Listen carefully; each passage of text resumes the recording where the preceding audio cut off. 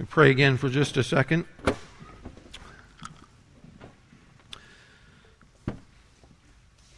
Lord, you're the God of all life. Our breath is in your hand. All that we are or hope for the future, Lord, is all subject to you and your goodwill. Lord, I ask in Jesus' name that you'd use your word this morning to speak to each of us the things you mean to, not more or less. Help us to have ears to hear, Lord, and we pray that your word would have its effect in each one of us, that it would be active and alive, that it would reveal our hearts, that it would correct us or encourage us as each one needs. In Jesus' name, amen. How many here have read Tolkien's The Lord of the Rings trilogy? So about 3/4. Okay. Years ago at this church, I was giving a teaching, and I made the mistake of using the climax of that trilogy as my key illustration. And I kid you not, as I'm yes, Kristen, I'm thinking of you. So as I'm giving my key point, there's 2 or 3 people who got up and ran out of my teaching because they hadn't read the book. They were in the midst reading the book, and I was spoiling it for them, so they got up and ran out. It was really insulting. I felt really, really bad. Anyway, so most of you are familiar. I wanted to start with an opening illustration from the first of those 3 books, The Fellowship of the Ring. A couple of my favorite chapters, At the Sign of the Prancing Pony. If you've read this, you know you're right there with me. If you haven't, I'll do my best to explain it. But in The Fellowship of the Ring, there are these sort of half-sized human kind of creatures that are really fond of comfort and good food and those kinds of things. Those are the hobbits. And sort of into their world has spilled this element of danger because one of their members has ended up with this ring of power. And that's okay, sort of, but it was made by an evil lord, and the evil lord is looking for it. And that ring is passed to his nephew, Frodo. And Frodo and 3 of his friends, they're headed out of the peaceful setting of the Shire. And trouble's following. They've got to get to Rivendell. They've got to get rid of this ring of power and sort of get on to their lives, their peaceful lives as they've known them all along. And before they can even get to Bree, this little town along the way, they've gone through all kinds of dangers already. And you know, the question comes up, they're like fugitives on the road, and they've got a secret, and they know the evil Lord is after them, and the question sort of comes up, who can they trust? Who's on their side? Because the enemy's out there too, and so the enemy's after them. But there will be some people along the line that can help them as well, but who can they trust? So, after night, they get to Bree, and they get to this pub. It's an inn, be our version of a hotel, I suppose, today. An inn and rooms to stay in, and there's a common room, and Frodo and the 3 little guys go out there to have a good time and share some pints with the locals and trade stories, you know, and Frodo unwittingly puts on the ring, and it makes him invisible, and everyone wonders what in the world is going on and who are these guys. And while they're in that common room, they see all different kinds of people. The hobbits like themselves, and they look harmless, but they see some other guys they're not too sure about. And one particular is this tall, lanky, dark guy shrouded in a cloak, tall boots, looks like he's seen better days. And he's called Strider, and he ends up in the hobbits' room. And he's trying to convince them that he is a person they should trust. And he's not having much luck with this. And he says, well, you know, I'll tell you some things that may be helpful, but I hope that you'll trust me, and I'll take you down the road from here. And while they're talking, Frodo ends up with a letter that had supposed to have been delivered to him a long time prior, but it just gets to him right there, and he reads it, and his good friend, the wizard Gandalf, says, you may meet a friend of mine on the road named Strider. And so Strider says, well, that's me. Well, Sam Gamgee, Frodo's little friend, he's unconvinced. So you're Strider, maybe you killed the real Strider. Maybe you're just a plant and you're a fake. How do we know I can trust you? And Strider, this guy, it's a small room. These guys are half size anyway. He's a big, tall man. He stands up. He gets a gleam in his eye. His voice changes, and he says, if I wanted what you have, I could take it now.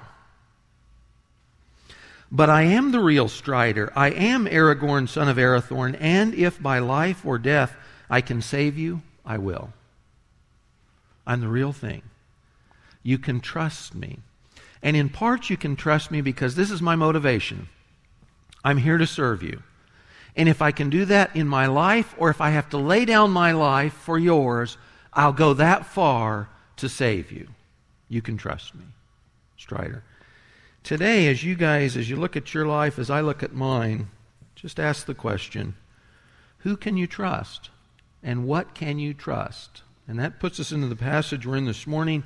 I hope you have a study sheet with you there, 2 Corinthians 1, verses 12 through 24.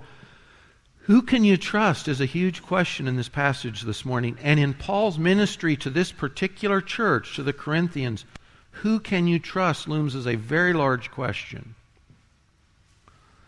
Be in that text now. This is the New American Standard Version. If you're reading from something else, the words will be a little different.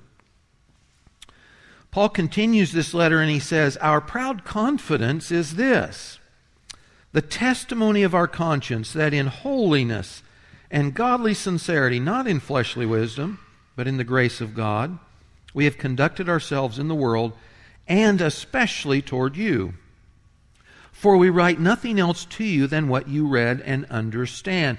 Paul says there's no hidden agenda in what I've spoken or what I've written to you prior. No hidden agenda, no doublespeak. "And I hope you will understand until the end, just as you also partially did understand us, that we are your reason to be proud, as you also are ours, in the day of our Lord Jesus." I'll point out here just briefly, pride is a key term in this letter, and as it is in 1 Corinthians, and we'll talk about this a little bit later. But Paul here says, guys, I'm your reason to boast in the presence of Christ, and you're my reason to boast in the presence of Christ. And this is a theme he talks about also in 1 Thessalonians, but I'll just point that out here. We won't linger on it. He says, I'm proud of you. You should be proud of me, not only now, but later when we're all together face to face before the Lord Jesus. In this confidence that we're each other's boast, confidence, glory, I intended at first to come to you so that you might twice receive a blessing, that is, to pass your way into Macedonia, and again from Macedonia to come to you, and by you to be helped on my journey to Judea. So remember, he's in Ephesus. He planned and he told them this. I'll come across the sea. I'll hit you at Corinth. I'll go up Greece into Macedonia, that'd be Thessalonica and Philippi. Then I'll come back and see you again. Then I'll sail across back down to Jerusalem. But he's changed that plans. Instead, he went straight up to Macedonia. He's only going to see them once, not twice. Therefore, was I not vacillating when I intended to do this? Was I? Or what I purpose, do I purpose according to the flesh, so that with me there will be yes, yes, and no, no? In other words, saying yes and no at the same time. But as God is faithful, our word to you is not yes and no. For the Son of God, Christ Jesus, who was preached among you by us, by me and Silvanus, called Silas elsewhere, and Timothy, was not yes and no, but is yes in him. For as many as are the promises of God, in him they are yes. Therefore also through him, through Christ, is our amen to the glory of God through us. Jesus is God's yes, and to that we say amen or yes also. Now he who establishes with you in Christ and anointed us is God, who also sealed us and gave us the Spirit in our hearts as a pledge. But I call God as witness to my soul that to spare you I did not come again to Corinth. Not that we lord it over your faith, but are workers with you for your joy, for in your faith you are standing firm. Just to recap, Paul is sort of in hot water in this church because they don't trust him. A significant element of the church no longer trusts him. And the rationale goes something like this. He told them, I'm going to come to you.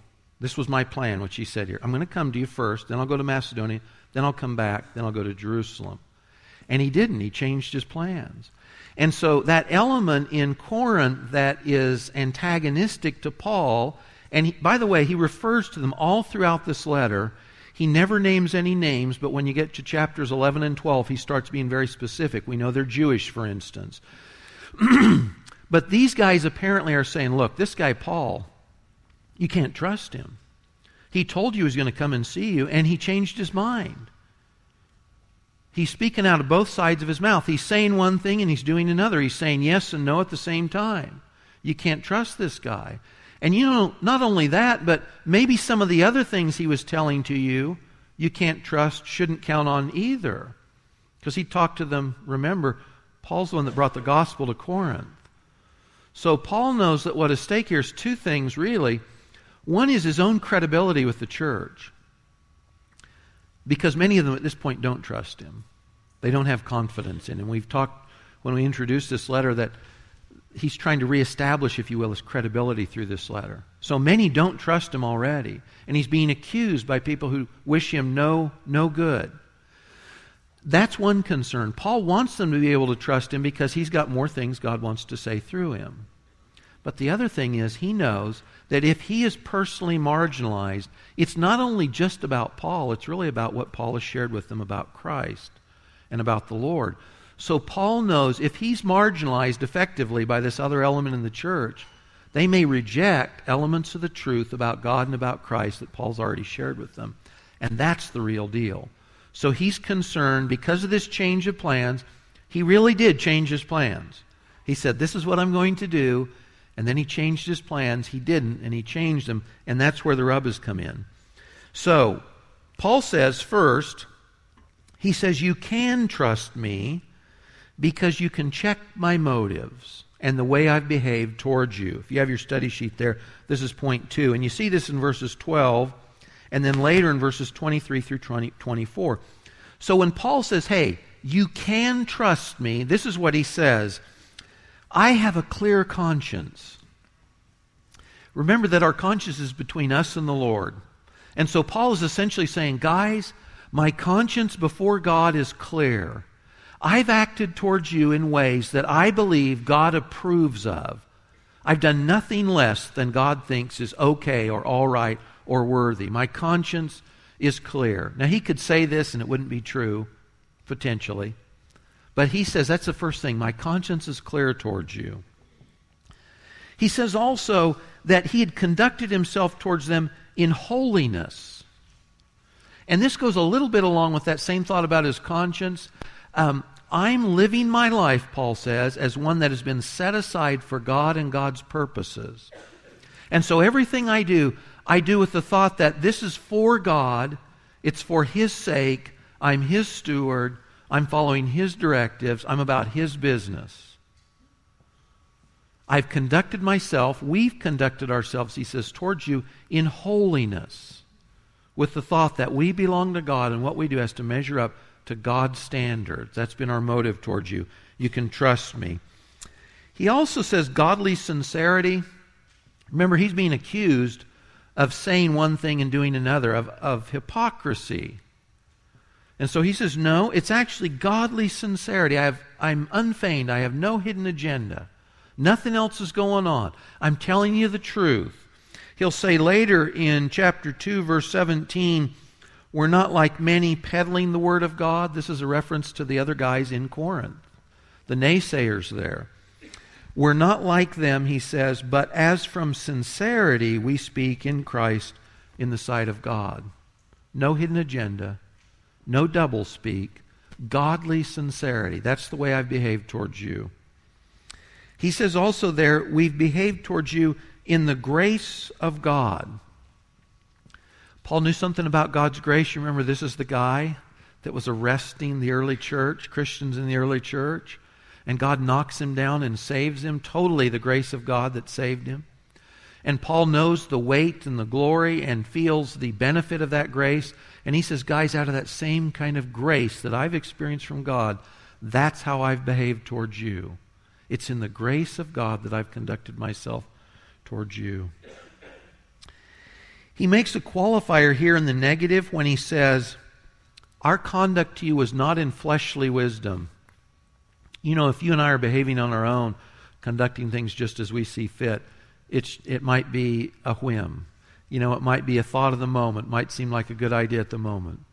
Or remember, in Paul's day and in the Greek culture, it might be just the newest philosophy. This is the newest teacher on the block, and here's a new guy spewing a new song, a new version of truth or reality. Here's the new version.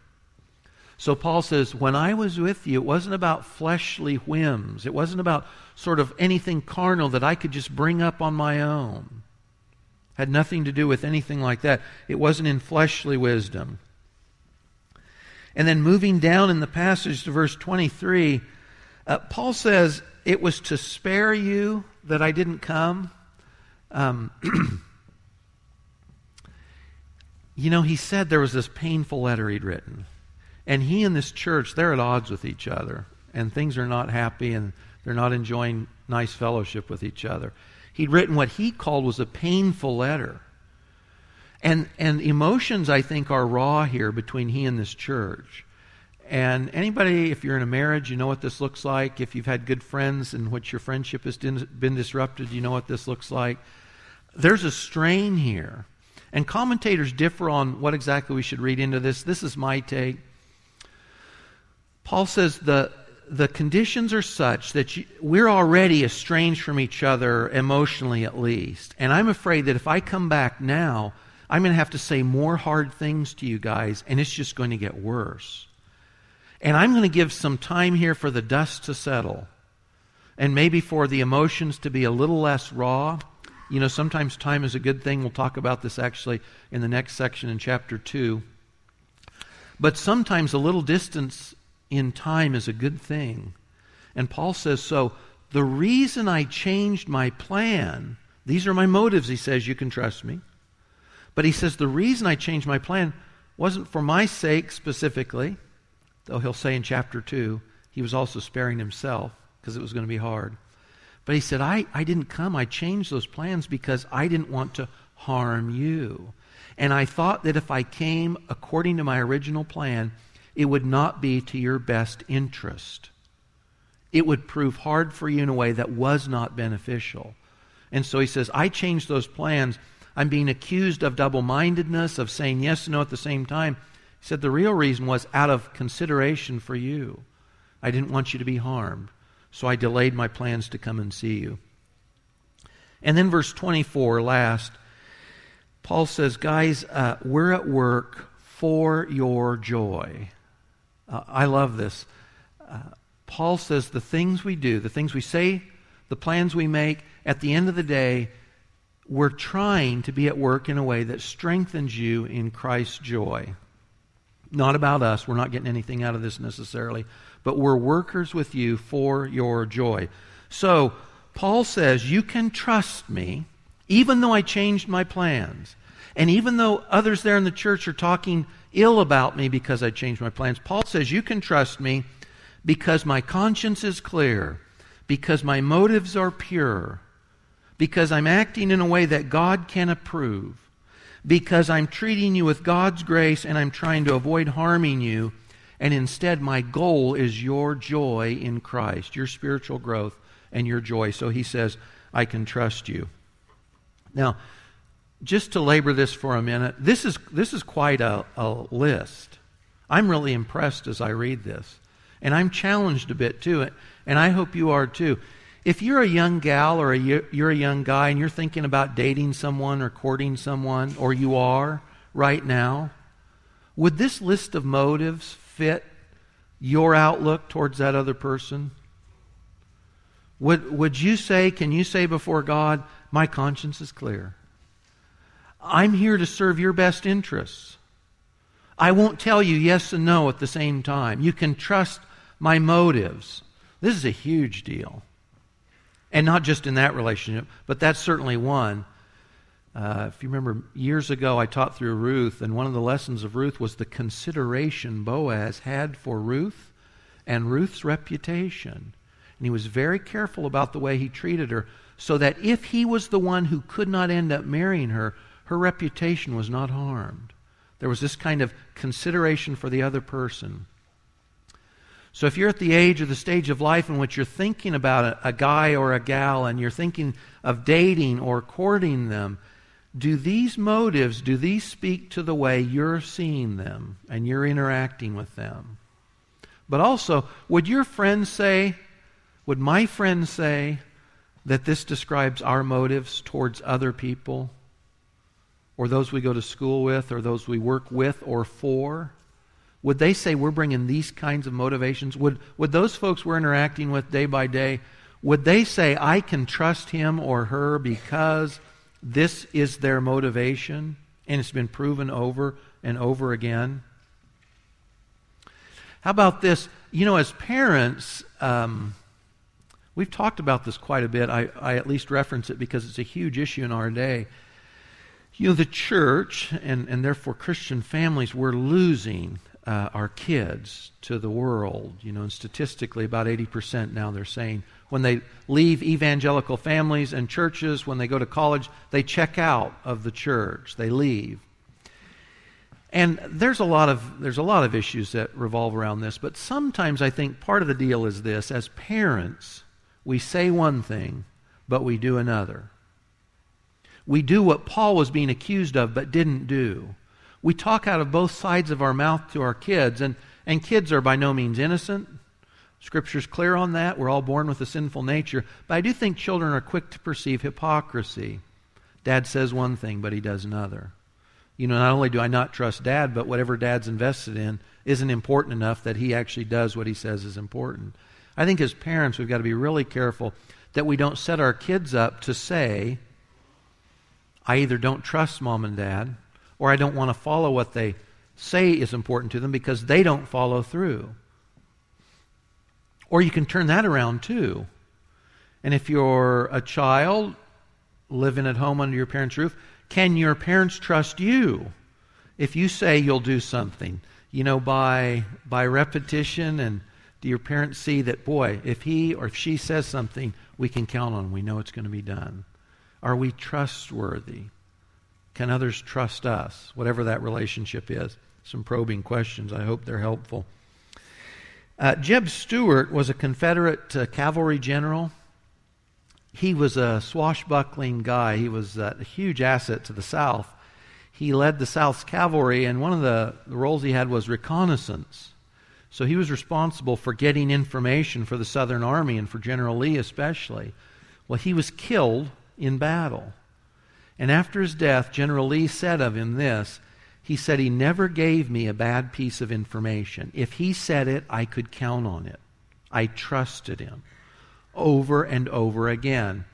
And Stuart is well known for a picture that was taken of him before his death. And he had written, I don't remember who it was to, but he'd written on it, and he wrote, yours to count on. You can trust me. I'll be there for you. Jeb Stuart. Great example. As people think of us, do we have these same kind of motives? And could people say about you and me, I trust them. If they say it, it's believable. And if we change our plans, if we have to, like Paul, there will be times we say, this is what our plan is, and we can't do it, something changes. Is that the exception or is that the rule? Can people count on us? Are we trustworthy? The second thing Paul said there was, you can trust God, verses 18 through 22. Remember again, Paul's really concerned, more than about himself, is that the things he told them about God and Christ would be pitched. If he's rejected, the testimony he gave, he's afraid, will be compromised as well. So Paul's concerned that they know that they can trust God. He says there in verse 18, God is faithful. Verse 19 and 20, when God says yes, he really means yes. You can count on it. Paul brings up sort of his ace in the hole, if you will, is the fact that God had sent Jesus. And think about this for just a second. Paul says you can trust God because Jesus' presence on the earth, his incarnation, his death, and his resurrection, you can trust God because of that. And I think there's two issues on this. The first is this. God had said all through the Old Testament he was going to send a Messiah. From Genesis 3:15, the proto-evangelium, the first declaration of God's good news to sinful, lost, dead humanity, was the seed of the woman will bruise the head of the serpent. The first declaration of the good news, Genesis 3. But then you get more of this promise throughout the Old Testament. Key ones would be the promises to Abraham, that in his seed, singular, all the earth would be blessed. Or you get up to the promise to David, you're going to have a son who's going to sit on your throne, who's going to rule Israel forever, kingdom that'll never end. But you've also got the types or the pictures of this Messiah who God was promising in the Levitical offerings and the Passover sacrifice. I mean, you name it. God had said throughout the Old Testament over and over and over again. In fact, his last word in Malachi 4, the Son of Righteousness is going to rise with healing in his wings. That's the Messiah. And lo and behold, Jesus arrives on the earth. And Paul says all those promises God made in the Old Testament about his Son, they were fulfilled. God kept them. Jesus showed up, the Messiah has come, and that means God fulfilled all those promises. You can trust him. You can count on him.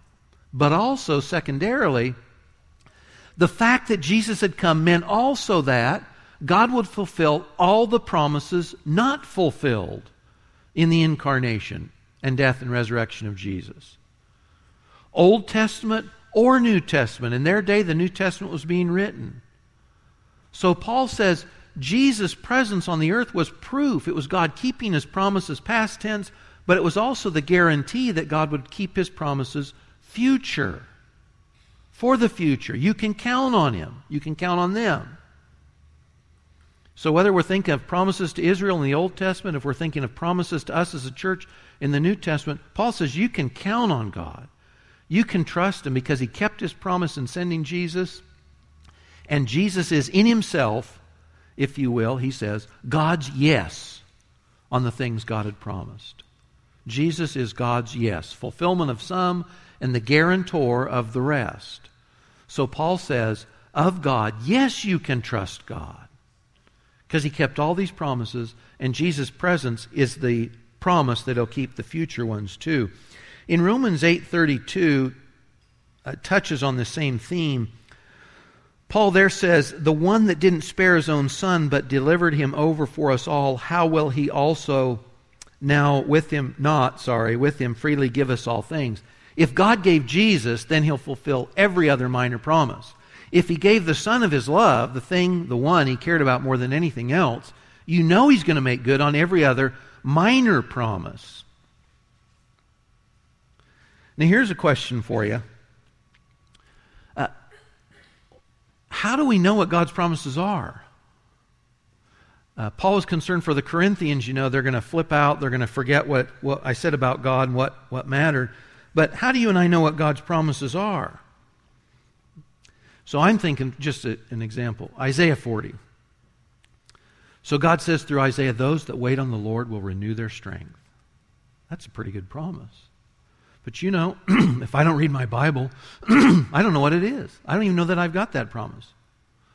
Or Philippians 4 was another one that came to my mind as an example. When I'm tempted to get anxious and fretful, if I'll take those things to God in prayer and thank him, he'll take those things away and he'll give me his peace. But you know, if I don't read my Bible, I won't know about that promise either. But Paul says of Jesus, he's the proof that you can count on God because he fulfilled all those promises, and Jesus is the guarantor of the promises yet to come. And he also says this in verses 21 and 22.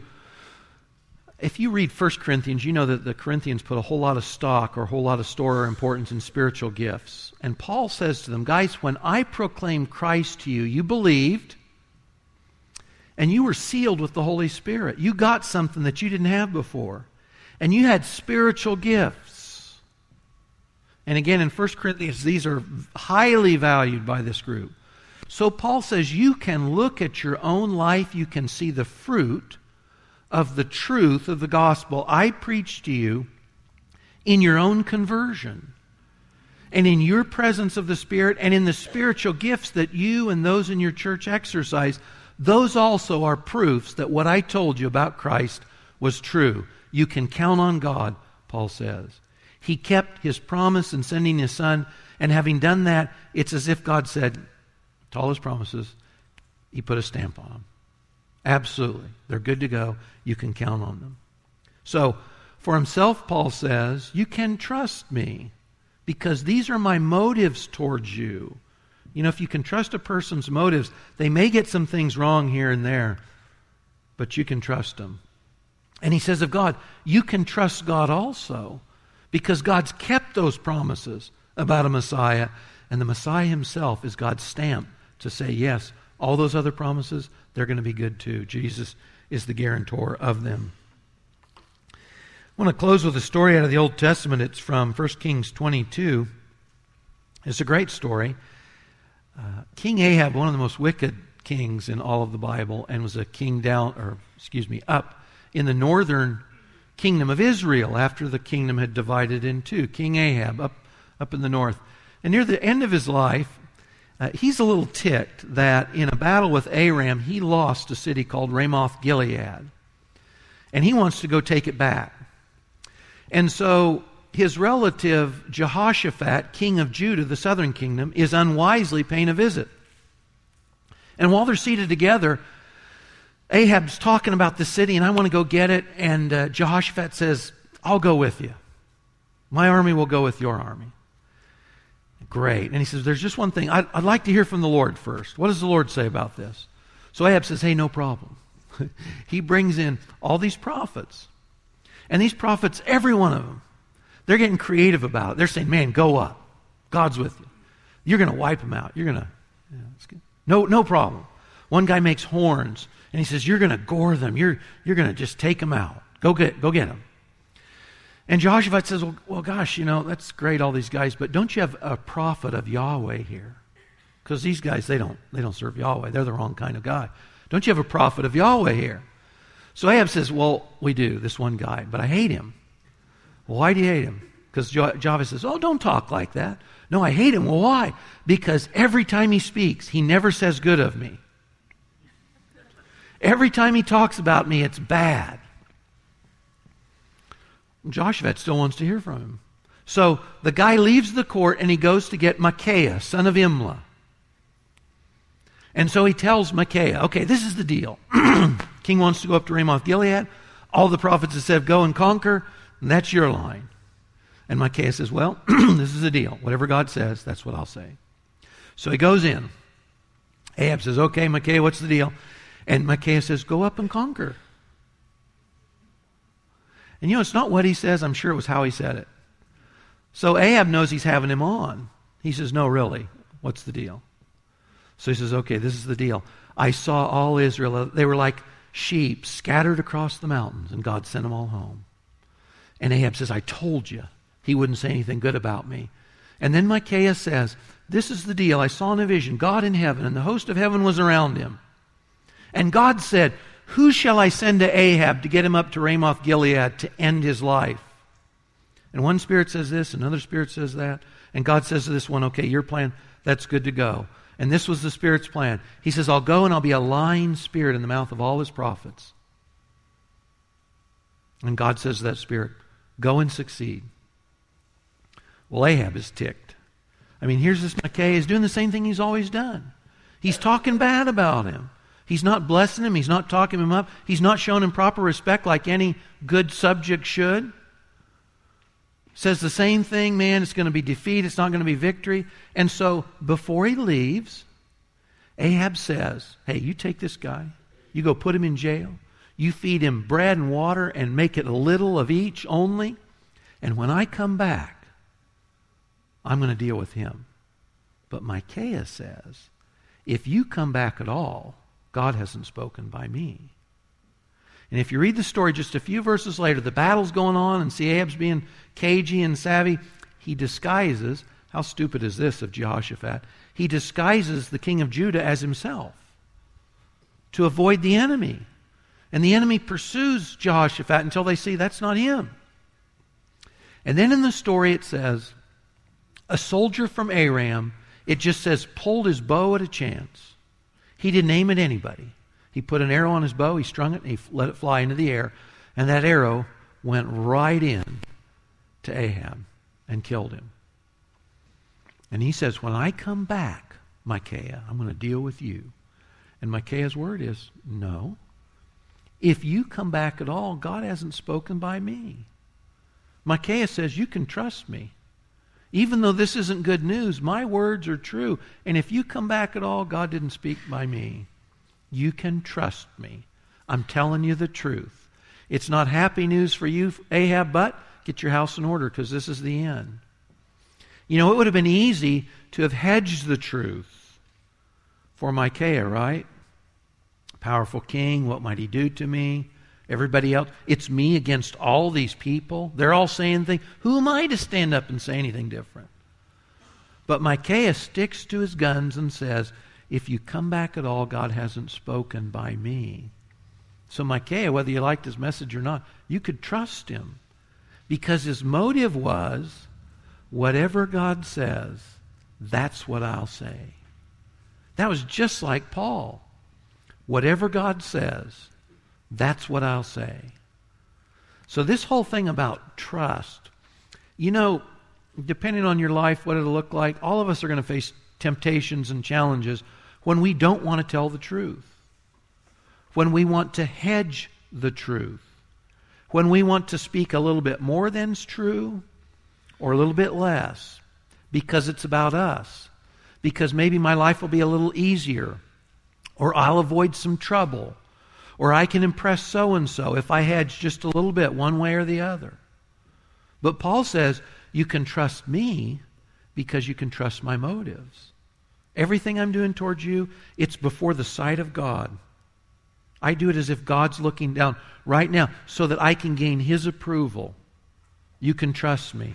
And he says, and you can trust God and His promises because He kept all these promises when Jesus came. And having sent Jesus, Paul says, man, if He gave you Christ, if He fulfilled those promises, you can count on Him for all the rest. But we want to have a reputation like Paul, and it really gets down to motivation. Why are we saying what we say to others? What is the motivation of our heart towards others? Is it about us? Or is it about them? Are we self-serving? Or are we like Paul? We're saying we're working with you for your joy. We changed our plans because we didn't want to hurt you. Because we thought if we came now, it wouldn't go well. You'd be damaged. And so, rather than do what we said, we changed our plans.